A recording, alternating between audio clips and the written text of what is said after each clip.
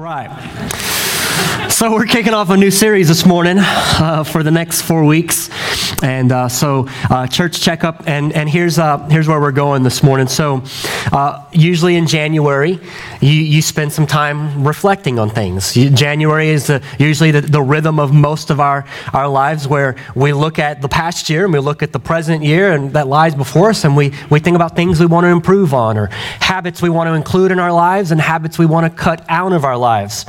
We think about ways that goals that we set that we want to achieve, and we kind of look at things in our past that we think that was a waste of time. And then we look at this year and we go, I'm not going to do that this year, or things like that. So we spend this time reflecting on and making some changes, and then at least for a month, what we do is we reorient our life in order to get those things accomplished. So we change our schedules, we allot time for certain things, we change our eating habits, we give time to the things that we're trying to accomplish or not accomplish. We change the way we spend our money sometimes in those cases. And so we're used to this rhythm in January of assessing how are we doing. And so what I want to do in January is do the same thing, but from a church perspective. How are we doing? And so just like we would assess our lives and look at the past year and look at the future year and the things that we're doing, it's always good to assess and ask those questions. Is there things we want to stop doing? Is there things we want to start doing? Are we kind of operating in a way that demonstrates general health? And so, once a year, you go to the doctor, most of us, and that doctor at that appointment is usually going to do some things that they're just going to do some things to give them an idea of your general health. Right? They're going to do some things that give them data, and on that data, they can make some decisions about, are you healthy in this area? Are you not healthy in this area? And then here's what you need to do to get healthy in this area, right? And usually if it's a new doctor, or if you haven't been in a while, the doctor is going to do some things where it's going to give him or her a baseline. Right? They have this baseline of your health. It's this of your health. It's just this understanding of what would be normal for you. And so whatever they get from that baseline, it represents what's normal for you. And in some ways, it's a starting point for the doctor. That baseline becomes the beginning of how they're going to care for you, and the representation of, here's where we're starting, this is what we want to maintain. Here, you can't start anywhere besides this baseline. And so this morning, we're going to do the same thing as we're looking at church. We're going to look at a baseline this morning. Now, I am not going to preach with one glove on the whole time, because I kind of feel like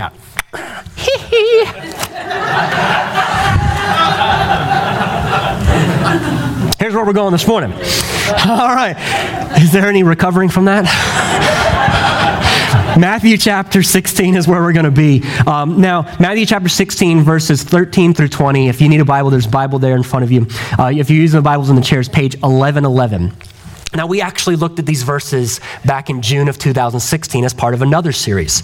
And that series is called the Blueprint series. We looked at these verses, and here's what we walked away saying from these verses back then. The church is a group of people built by Jesus, who belong to Jesus, and who bring the message of Jesus. That's what we said in 2016. As we look at this morning, we're just going to simply look at it from this point. The church belongs to Jesus. And so Matthew chapter 16, verses 13 through 20 is where we'll be. So let's take a look. We'll read through it and then we'll come back through it. So when Jesus came to the area of Caesarea Philippi, he asked his disciples, "Who do people say that the Son of Man is?" They answered, "Some say John the Baptist, others Elijah, and others Jeremiah or one of the prophets." He said to them, "But who do you say that I am?" Simon Peter answered, "You are the Christ, the Son of the living God." And Jesus answered him, "You are blessed, Simon, son of Jonah, because flesh and blood did not reveal this to you, but my Father in heaven. And I tell you that you are Peter, and on this rock I will build my church, and the gates of Hades will not overpower it. I will give you the keys of the kingdom of heaven, and whatever you bind on earth will have been bound in heaven, and whatever you release on earth will have been released in heaven." Then he instructed his disciples not to tell anyone that he was the Christ. So if you've been around church for a while, perhaps you've heard these. If you grew up in Sunday school, you probably heard this story at some point. Maybe they sound familiar to you. Maybe they don't. Maybe this is the first time that you're hearing it. And if that's the case, I'm excited for you this morning to get to hear this. And so here's what we've got going on as we kind of walk through this morning. Jesus is walking along with his disciples, his closest followers, and they come to a town called Caesarea Philippi. And Caesarea Philippi is a town you need to know about. And so there's a few things you need to know about Caesarea Philippi. One, this is the Caesarea Philippi that was located just north of the Sea of Galilee, about 25, 30 miles north of Galilee. So it's not Caesarea by the sea, that's another town, and it's not Philippi, that's in modern-day Turkey. This is Caesarea Philippi, and it's just about 25 miles north of the Sea of Galilee. If you think about a picture of the nation of Israel, you've got this one little pond-looking thing on a map, and then there's a river going down, and then the bigger pond-looking thing, Sea of Galilee at the north, and then the Dead Sea at the bottom. This is just 25 miles north. If you were to go on a map of Israel and just kind of put two fingers together, right above the Sea of Galilee, you'd probably find Caesarea Philippi there.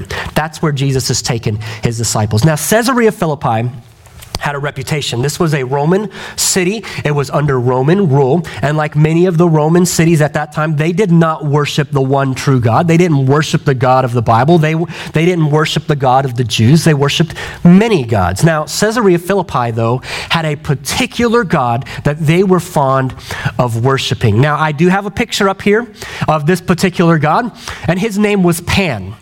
Now, this is a very appropriate picture for this morning, as opposed to some of the other pictures you might find if you Google Pan. Pan is half goat, half man. And do you remember in the Old Testament, Israel got in trouble a lot for worshiping this other god, and this other god was named Baal, B-A-A-L. All right, well, Baal was a Canaanite god, but Baal was a fertility god. Okay, well, there's several aspects to fertility, one of which is they believed Baal in the Old Testament brought the rains in season and out of season, so the non-Jewish people would worship Baal for them to get the rain in the season and out of season, but also there's fertility that would be bearing a child, right? And so there were ways of worshiping these gods that would be extremely crass and vile and disgusting, and that was true of Pan as well. So Pan is more of the Greek influence, but he's similar to Baal in that he was considered the fertility god, right? So this is who they would worship in Caesarea Philippi, and who they would go to bring rain and to bring fertility. And of course, the way they would worship him would be in ways that might be considered crass and inappropriate and very sensual, and it involved animals, but not just sacrifices. Okay, so this is Pan, is a very vile place, a disgusting place. All right, and it had a reputation of being like the red light district. And so you can imagine as Jesus and his disciples are heading to this place, Caesarea Philippi, what the disciples may have been thinking. Surely not. Jesus is not going to take us into that city. No, he's not going to take us into this vile location. Surely not Jesus, who is God in the flesh, the one that we've been following all these years. Surely he knows what it's going to do to the reputation of good Jewish, clean Jewish people. But yet that is exactly where Jesus was taking them, to Caesarea Philippi. But we keep going. And while he's in Caesarea Philippi, he asked them a question. And this is typical of Jesus. Jesus would be walking around and he'd see something and he'd say, hey, it's just like this horse that he never talks about a horse, but he's just using an example. And he would take that horse and he would say, it's kind of like this. And then he would teach a lesson from the horse. Or he's watching farmers sow seeds and he says, a farmer went out to sow seeds, and then he starts teaching about fertile soil in the heart. Jesus did that. He would teach from whatever was around him. And that was a very common thing, a very normal thing. And so there's something else you need to know about Caesarea Philippi. There was this location in Caesarea Philippi, and that cave down there at the bottom left is a place where it's believed they would worship Pan, the god. One of the places they would gather to worship Pan and do the things they do to worship him, right? And so then you see above that, there's like this niche cut out in the stone, the rock, and then there's these other ones in there, and they're like shelves. Well, on these shelves is where they would put these idols, these other gods. In fact, they were known as nymphs, Pan and the nymphs. Okay, and so these people would come and they would either worship Pan, and then maybe they would choose another deity as well, a nymph. So these nymphs were considered other deities, and there was this rock wall filled with all these different nymphs, and people would come and decide who are they going to worship, who is the god that they're going to choose to worship. So it's very appropriate, I think, that in Caesarea Philippi is where Jesus asked them the question, who do people say the Son of Man is? See, the Son of Man was a phrase that Jesus used oftentimes to refer to himself, comes from the Old Testament, Daniel particularly, where Daniel the prophet talked about this one day where God was going to send this person who was going to be from God and was going to be God's king, and he called him the Son of Man. In fact, Daniel had a vision of this Son of Man. People, good Jewish people, were looking for this one. And of course, Jesus oftentimes referred to him as the Son of Man, himself as the Son of Man. So he asked his disciples, who do people say that the Son of Man is? Right? Who is it that people say that the Son of Man is? And so as they're in this location, they start to give some answers. And so verse 14, they say, well, some say John the Baptist. Well, that was a reasonable answer because Herod Antipas, who John the Baptist, when he came on the scene, Herod was this ruler in the area, but Herod had entered into a relationship with his brother's wife. And John the Baptist called him out on that. And so ultimately, John the Baptist was put to death. He was beheaded by Herod Antipas. So Herod actually believed that Jesus, walking around doing the things that Jesus was doing, the miracles, the signs and wonders, he believed that Jesus was actually John the Baptist come back from the dead to haunt Herod. So there's some people that were saying John the Baptist. Others said Elijah. Now they've said Elijah. Elijah was one of the prophets in the Old Testament, 1st and 2nd Kings. You can read about Elijah.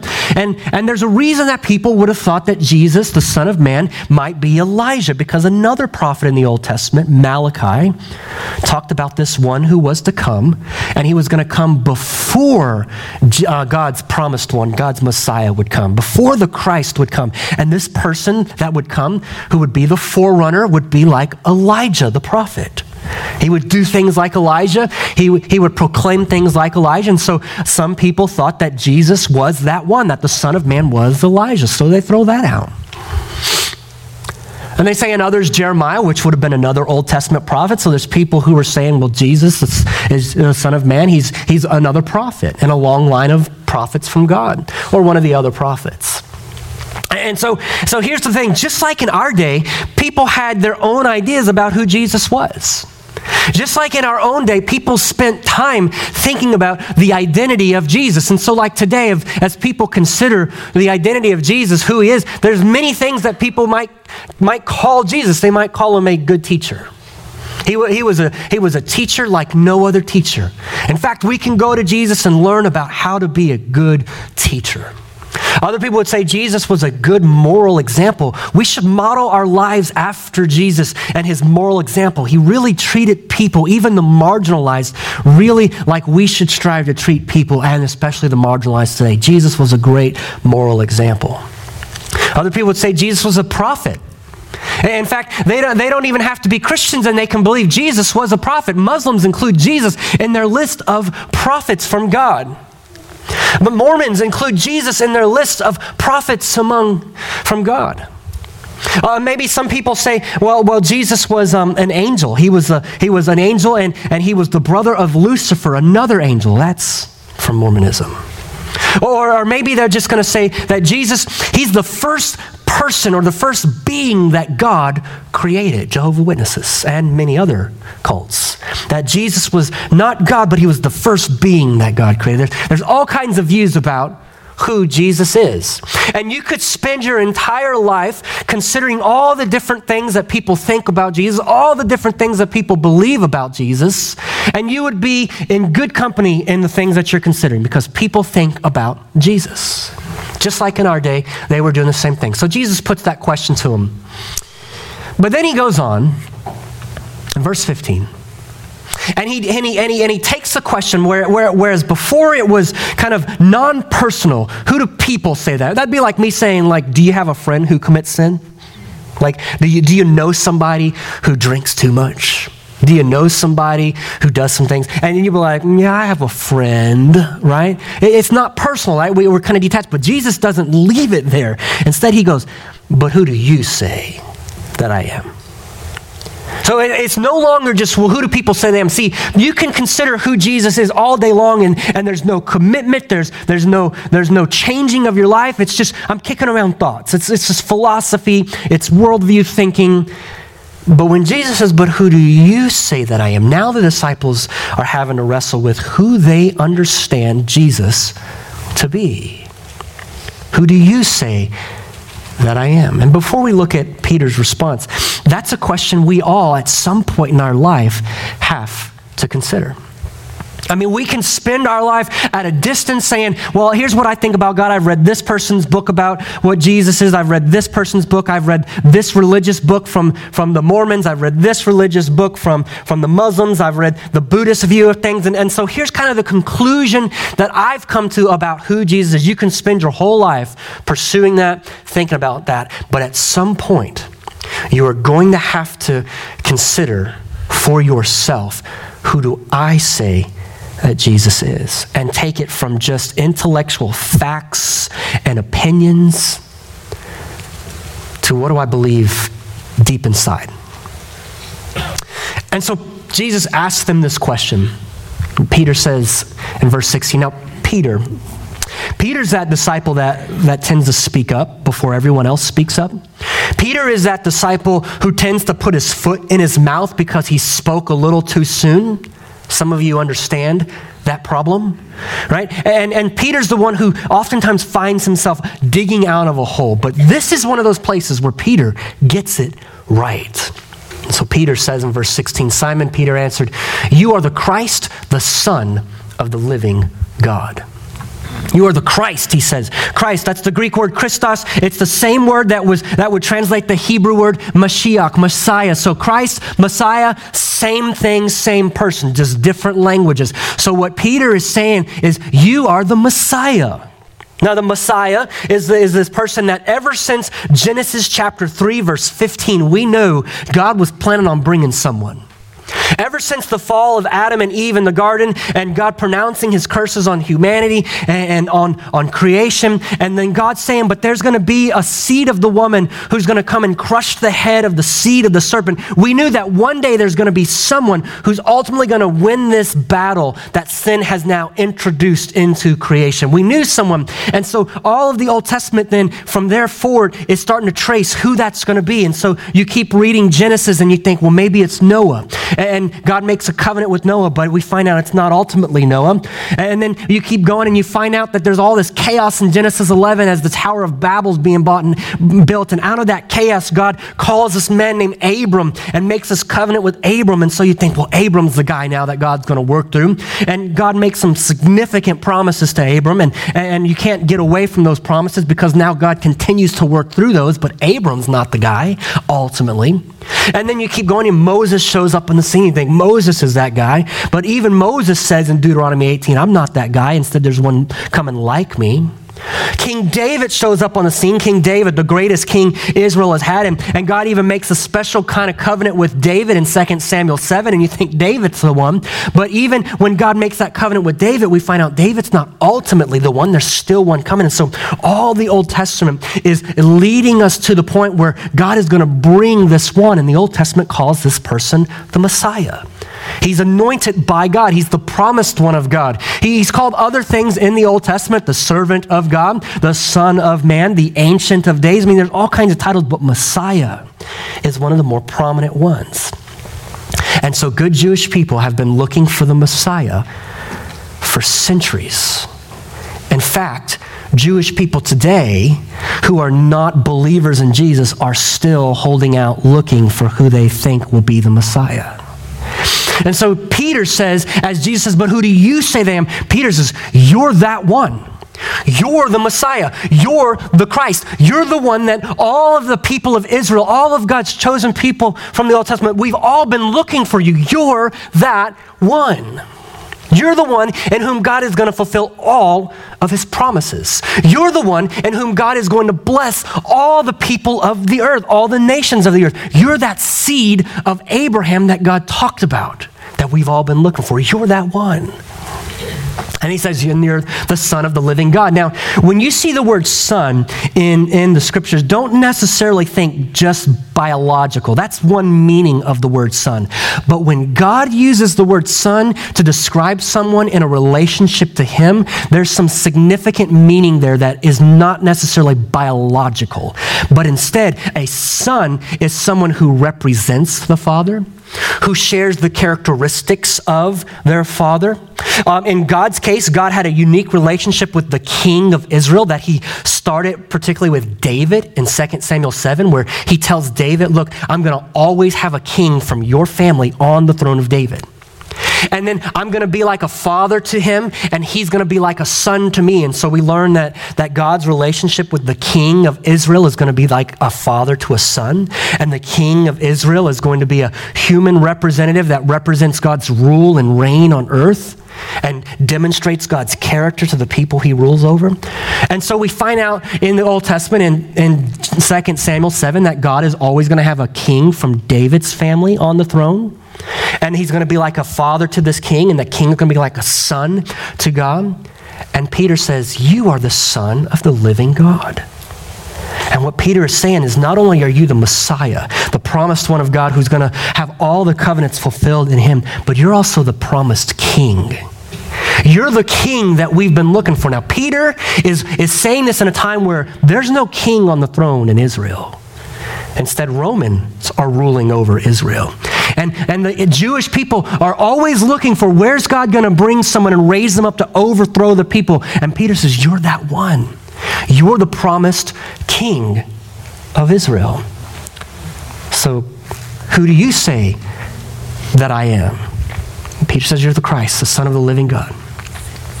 And that's a question we all have to wrestle with, as I said, at some point. Because listen, at some point, whether you come to this realization or not, that Jesus is God's promised one, that Jesus is God's Savior, in whom all of God's promises are fulfilled, that Jesus is the one who brings people into the family of God. And apart from him, there's no way to enter the family of God. And until you realize that Jesus is God's King, and he's the one that God has sent to rule in perfect righteousness and justice, until you realize that, you won't know God as God has made himself known.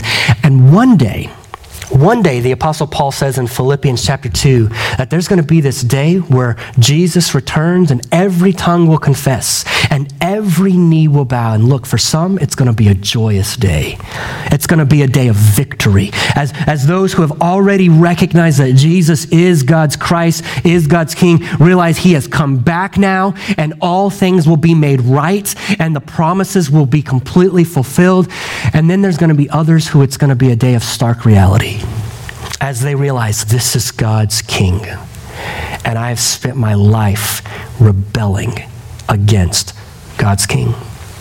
And their knees going to bow, and their tongue's going to confess him as King, but it will be not joyous, not a day of victory for them. It will be a day of wrath and condemnation.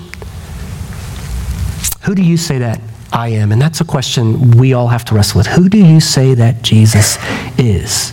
And maybe you've got this figured out. Maybe you've wrestled with this question and you've wrestled it down to the ground and you've come to the understanding that Jesus is God's promised one. He is the Christ. He is the Son of God. Maybe you've come to that conclusion, but maybe others of you, that's a question you're considering. And maybe you've been considering it for a while. Maybe you haven't. And today now you're starting to consider that. Who is Jesus? Not what people say they say he is, but who do I believe he is? What have I come to the conclusion of based on all the facts? So it's a question we all have to wrestle with. We go on in verse 17 and Peter said, you're the Christ, the Son of the living God. In verse 17, Jesus answered him and says, you're blessed, Simon, son of Jonah, because flesh and blood did not reveal this to you, but my Father in heaven. So Jesus responds and said, Simon, you're blessed. You've got God's divine favor on you. You're a recipient of God's divine grace. And he calls him Simon, son of Jonah. Now, if you were to go to John's gospel, and you're reading in John chapter 1, and you come to, I think it's verse 42, 43, somewhere around there, we're introduced to Peter, Simon Peter, in John's gospel. And in John's gospel, we're told that Simon was the son of John. But here in Matthew's gospel, Jesus says, "You're blessed, Simon, son of Jonah." Did Jesus just get it wrong? No, of course not. Here's what I think Jesus is doing here. Jesus is always intentional in everything he says. And here's what I think Jesus is doing here. Remember a son? We just talked about son. A son represents the characteristics of their father. They have similarities, resemblance to their father. I think Jesus is saying to Peter, after Peter has made this confession, "You're blessed, Peter, Simon, son of Jonah." And I think what Jesus is saying is, you're acting like Jonah, the Old Testament prophet Jonah, and you're going to act like Jonah. You see, here's what I mean. Here's what I think Jesus is saying. Jonah in the Old Testament was a prophet. A prophet was someone who received direct revelation from God about who God is, about what God wanted to communicate to his people, and then the prophet communicated that which God revealed to the people. And Jesus is about to say to Peter, you didn't get this on your own. God, the Father, has given this to you, this realization that Jesus is the Christ, Son of the living God. He's receiving something from God, and he's confessing and communicating that, just like a prophet would, just like Jonah would. But here's the other thing about Jonah. So Jonah took this message to a group of people, and he took this message of God's mercy that was available to them and God's grace if they would repent. So he takes this message of repentance to this group of people, and he proclaims this message of repentance, turning back to God. And in response to the repentance, God would then give his divine favor, his divine grace, his divine mercy. And Peter is going to be used to communicate the message of repentance by which people will respond and receive God's grace and mercy.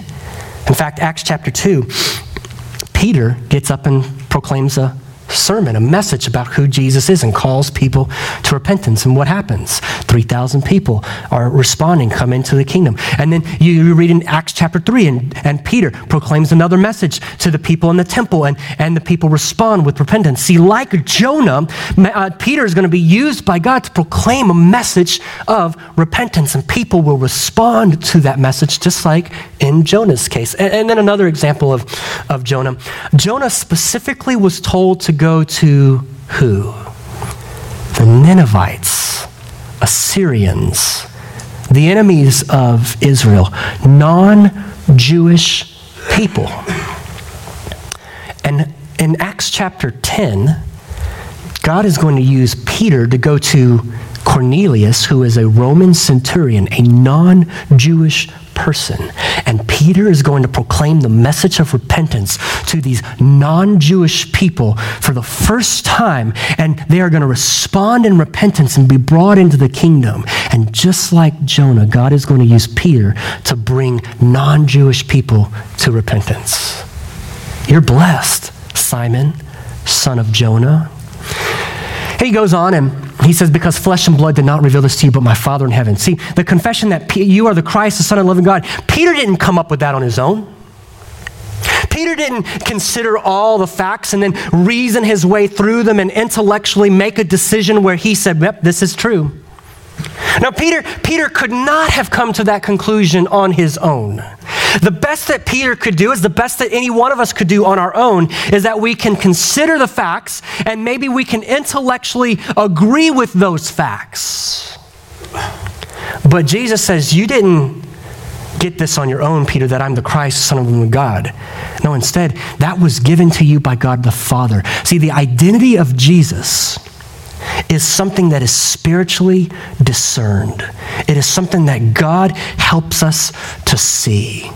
And apart from God helping us to see that, we will not reason our way to such a conclusion. We will not intellectually make our way to that conclusion. We can't, on wisdom alone, human wisdom alone depending, we can't come to the conclusion that Jesus is the promised one of God who fulfills all the covenants and is the Savior. In fact, Paul takes that very issue up in 1 Corinthians, where he's writing to these people, well-educated people, and he says to them in 1 Corinthians 1 that to those who are wise, to those who are living by wisdom, Christ is foolishness.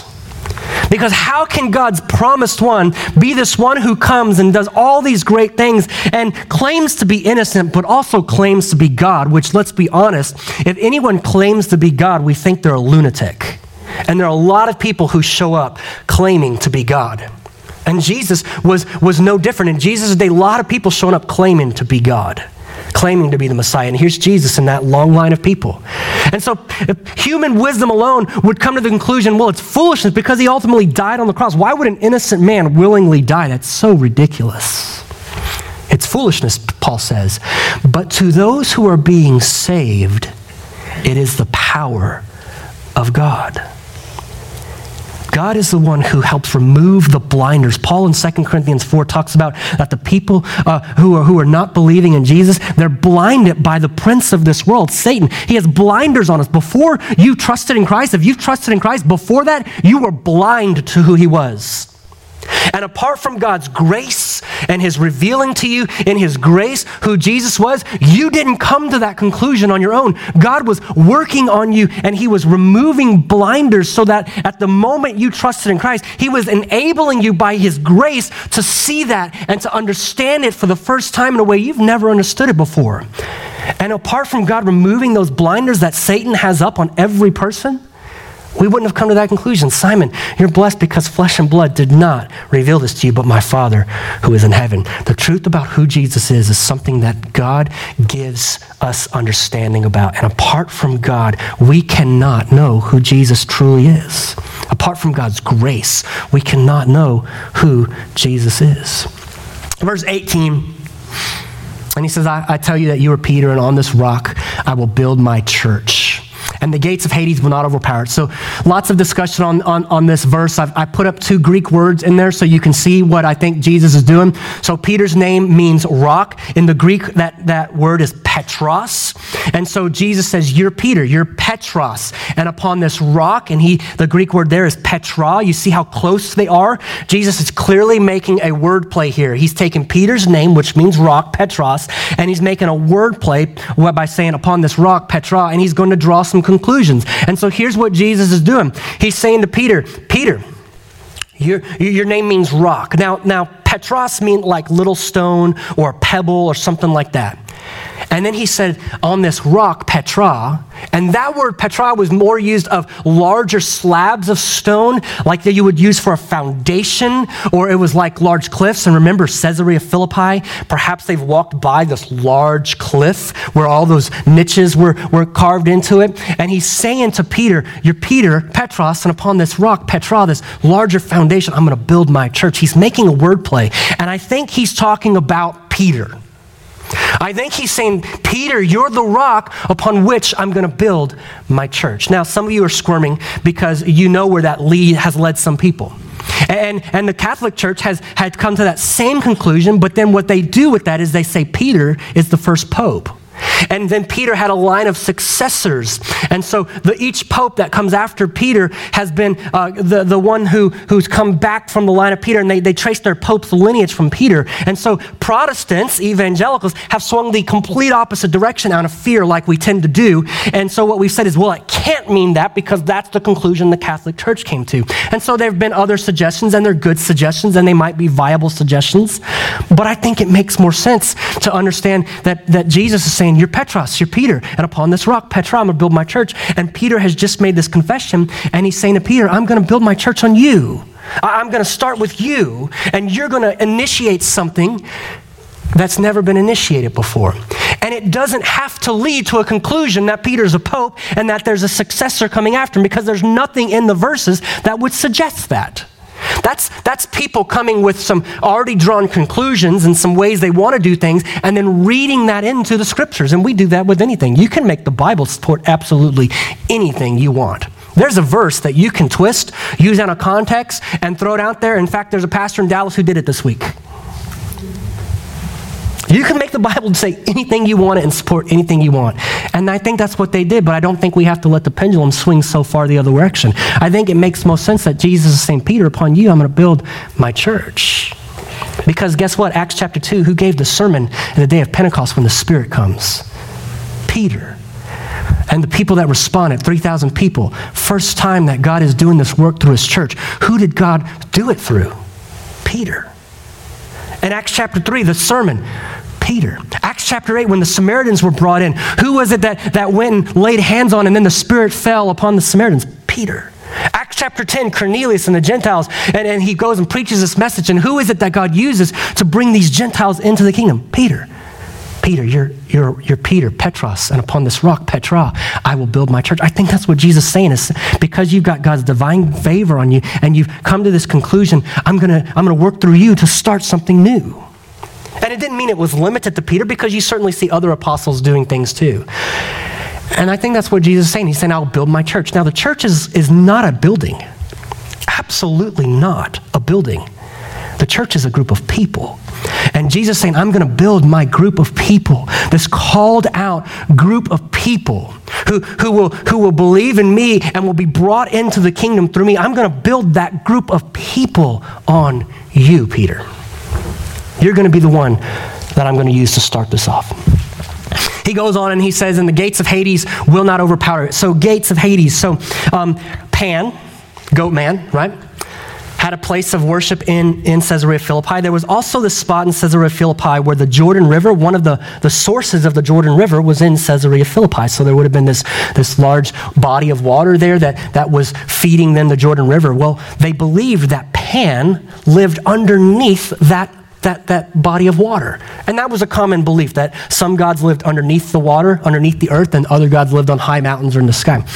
Underneath the body of water. Now, to get to where Pan would have been, or to get to Hades, where is the place of the dead, they believe you would have to go through a gate, a portal, to enter into that realm. So the gate of Hades then was the place of the dead, and the gate was the portal, or the entry point through which you would go to get to the place of the dead. And most people believed it was at the bottom of that place. And so Jesus says, Peter, you're a rock, and on you I'm going to build my church, and the gates of Hades will not overcome it. And so now when you think about gate, you think castles have gates, forts have gates, your house has a fence and a gate.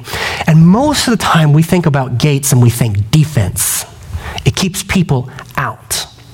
It keeps people from coming in and attacking. And so we take a defensive posture and we close ourselves in behind our gates, right? But there's another purpose behind a gate. And it was to keep people in. It wasn't just to keep people out. Sometimes gates were to keep people, and think about your fences at your house. When we go looking at houses, and when we moved here and we were looking at a house, we were looking for a house that also had a fence. And if it didn't have a fence, we were going to want to put in a fence. Why? Yes, to keep people out, although that didn't work for my cross street neighbor, but then to keep my kids in. Or keep your pets in, keep your cows in, right? We use gates and fences to keep things in. And I think that might be more the idea that Jesus has when he says, not even the gate of Hades will overcome it. In other words, not even death can overcome my church. See, people die. Jesus is about to die. In fact, in verse 21, he's going to start talking about his death. And Matthew's going to tell us from that point on, Jesus began to talk about how he must go to Jerusalem and die. And I think he's telling his followers, look, I will build my church, my called out group of people, and not even the gates of death are going to keep me in. Because he's not going to stay dead. He's coming back to life, and he knows that. And listen, if Jesus is going to build a called out group of people, this church, and not even the gates of Hades can overcome it, he's saying not even death will overcome me building my church. And so as you think about the process that the church has gone through being built, people were martyred. People are still being martyred. People die. And Jesus is saying, my program in the church, this group of people, it's not going to end with death. See, death was the result of sin. And if sin wins and death is the final victor, then what are we doing here? But Jesus says, I'm going to build my church, and not even the gate of Hades will keep them in. Death will not even hold the people who are in my church. So from the very beginning, as Jesus has built his church, the church was not meant to be walled in a gate in a defensive posture, just bracing against the attacks until Jesus comes back. Instead, no, the gates of Hades weren't to keep us in. We are people who are meant to go out because we can't be kept in. And Jesus says, not even the gates of Hades will prevail. We're gonna just fly through these next two verses. We could spend an entire sermon on these verses, but verse 19, 20, he says, I will give you the keys of the kingdom of heaven. Whatever you bind on earth will have been bound in heaven. Whatever you release on earth will have been released in heaven. Then he instructed his disciples not to tell anyone that he was the Christ. This language, bounding and loosing, what it has to do with is permitting or forbidding. Having the authority to permit or to forbid, to allow access to or to prevent access to. And what Jesus is doing in this case, in Matthew 16, is he's saying to Peter, I'm going to give you authority, keys to the kingdom, and you're going to have the authority to give access to the kingdom or to forbid access to the kingdom. And here's how that played out. Acts chapter 2. 3,000 people respond. They come into the kingdom of God. All throughout Acts, as Peter is used by God, people come into the kingdom of God as God works through Peter. I'm going to give you the keys of the kingdom. But then in Acts chapter 8, I think it's verse 20 to 23, there's Simon the sorcerer who sees Peter doing this wonderful stuff by the power of the Spirit. He says, I want that. Let me pay you for that. And then Peter says to him, you will have none of this. Forbidding access. Right? Now, again, if you're scared about the way Catholics use this, it's not just limited to Peter in that later on in Matthew chapter 18, Jesus then extends that same binding and loosing authority to members of the church. Okay, but it's a different context. That's what I think Jesus is doing here. So the church belongs to Jesus. The church belongs to Jesus. And I think as we wrap this up, for some of you this morning, the question you need to ask is, do I belong to Jesus? Do I belong to his church, his called out group of people? And just sitting here in these chairs today or week in, week out does not mean you belong to Jesus and you belong to his church. You might belong, in a sense, to this local gathering, Houston Church. But if you have never trusted in Christ, you don't belong to Jesus. And you don't belong to his church. You see, if the church belongs to Jesus, and later Jesus would say, it's through me that you get access to the Father. I am the way, the truth, and the life. You can't belong to Jesus apart from going through him, believing in him, recognizing like Peter that you're the Christ, you're the Son of the living God. Some of you today, maybe you've been thinking, I've been attending church for years. Of course I belong to Jesus. But if you have never trusted in Christ, you don't belong to Jesus. And if there's even a doubt of that, go before the Lord today and ask him, God, show me, is this true of me? Am I one of yours? Do you know me? Is my name written in the book of life? Or have I just been attending and going through the motions? I think for some of you, that's the question you asked this morning is, do I believe in Jesus, the one who God has sent to stand in my place and do what I cannot do, which is live a life that earns the acceptance of God? I can't do it. But Jesus did it. And he did it in my place, and then he stood and he took what I deserve, the wrath of God for my sin, and he did that for me so that I would not remain under the wrath of God. Look, if you don't belong to Jesus, you are still under the wrath of God for your sin. But Jesus took the wrath of God for those who believe in him. So if you trust in Christ, then you're removed from the wrath of God. And maybe for some of you, that's you today. Others of you this morning, we've got to wrestle with this question. If the church belongs to Jesus, and if we really believe that, and if the church is Jesus's bride, and Jesus is the one who has purchased the church, and he's the one who builds the church, and he's the one who died for the church, and he's the one who's coming back for the church. If the church belongs to Jesus, and we have a clear understanding of that, are we living our lives in a way that reflects that clear understanding that the church belongs to Jesus? The church is not a building. We don't own the church. Jesus owns his church. You and I gave nothing for this church, this body of Christ. Jesus gave everything for it. So do we run the way we live our lives through that? The way we treat other people who belong to the body of Christ, who belong to Jesus, do we treat them like they belong to Jesus, like they are part of his bride? Because listen, I mean, if you disrespect my bride, you're going to get a response from me that's appropriate to that way you treated her. And if that's true of me, how much more is that true of Jesus? And the way sometimes we treat other people in the bride, we're going to answer for that. So do we run that through there? If we truly understand the church belongs to Jesus, the way we treat people, what about the way we make decisions in church? And the way we lead the church? Do we run everything as if we belong to church? See, the church does not belong to leaders. Leaders are entrusted with what belongs to Jesus. Do we run things through that? What about the way we do things? The programs that we have, the ministries that we have, the way we do those ministries. Do we run it through that lens of it belongs to Jesus? Or do we say, this is what I want to do, this is what other churches are doing that's successful, God bless it? Oh, that God would curse it so that we would fail miserably when we try to pursue and do things in our own way, in our own understanding, for our own glory. Do we run that through? And what would it look like if more churches truly understood that the church belongs to Jesus and then ran everything through that? I think there'd be a lot of churches across the world, one, that wouldn't exist, or two, they would look completely different. And they would stop doing things that they're doing because they'd realize it's wasting their time, or then they would start doing other things, or they would tweak the way they're doing things so that it better aligned with Jesus' mission, because after all, the church belongs to him. We should be doing his mission, but that's 2 weeks from now, right? So I think churches would look a lot different. What would it look like if you were to run it through the grid? What does it look like if I understand that the church belongs to Jesus? How does that shape the way I do everything else in the name of Jesus? Here, in the community, I think it might look different in some ways.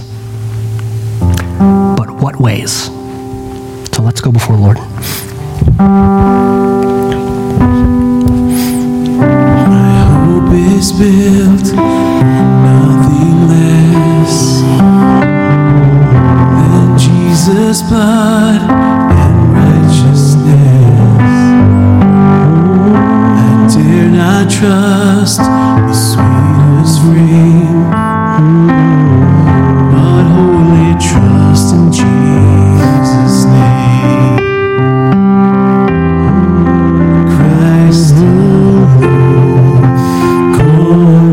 cornerstone, weak made strong in the Savior's love. Through the storm, He is Lord, Lord of all. Christ alone, cornerstone, weak made strong in the Savior's love. Through the storm, He is Lord, Lord of all. Would you open the eyes of those who have not seen Christ in all of his beauty and all of his glory, and have not understood that the sending of Jesus to stand in the place of sinners is not a sign of weakness, but a sign of love of a God who is all-powerful, and who, though would be completely justified and never interceding on our behalf, sinful people who have rebelled against God, chose to and did what had to be done, because not one of us could ever make our own way to to God, but through Christ. You've made that possible. God, you open eyes to see that and hearts to believe that. And God, would you show us what it looks like to be a group of people who don't try to run things that belong to Jesus, but instead surrender and seek his wisdom and his guidance. Lord Jesus, show us what it looks like to be your church in this location, in this community, in these towns that are around us. And show us what it would look, how it would look to live that out if we truly understood the church belongs to you. And let us not be people guilty of running an organization, because the church is not just another organization, though so many operate like that. We don't want to do that. We don't want to be just a tax-exempt organization. It's not worth it. There's plenty of other tax-exempt organizations we can give to and spend time with. And we want to be your body, your called out group of people living for your purposes, not being kept in by the gates of Hades and the fear of death, but instead going out. Embolden us, we pray in Jesus' name. Amen. Amen. With that, we'll see you guys next week.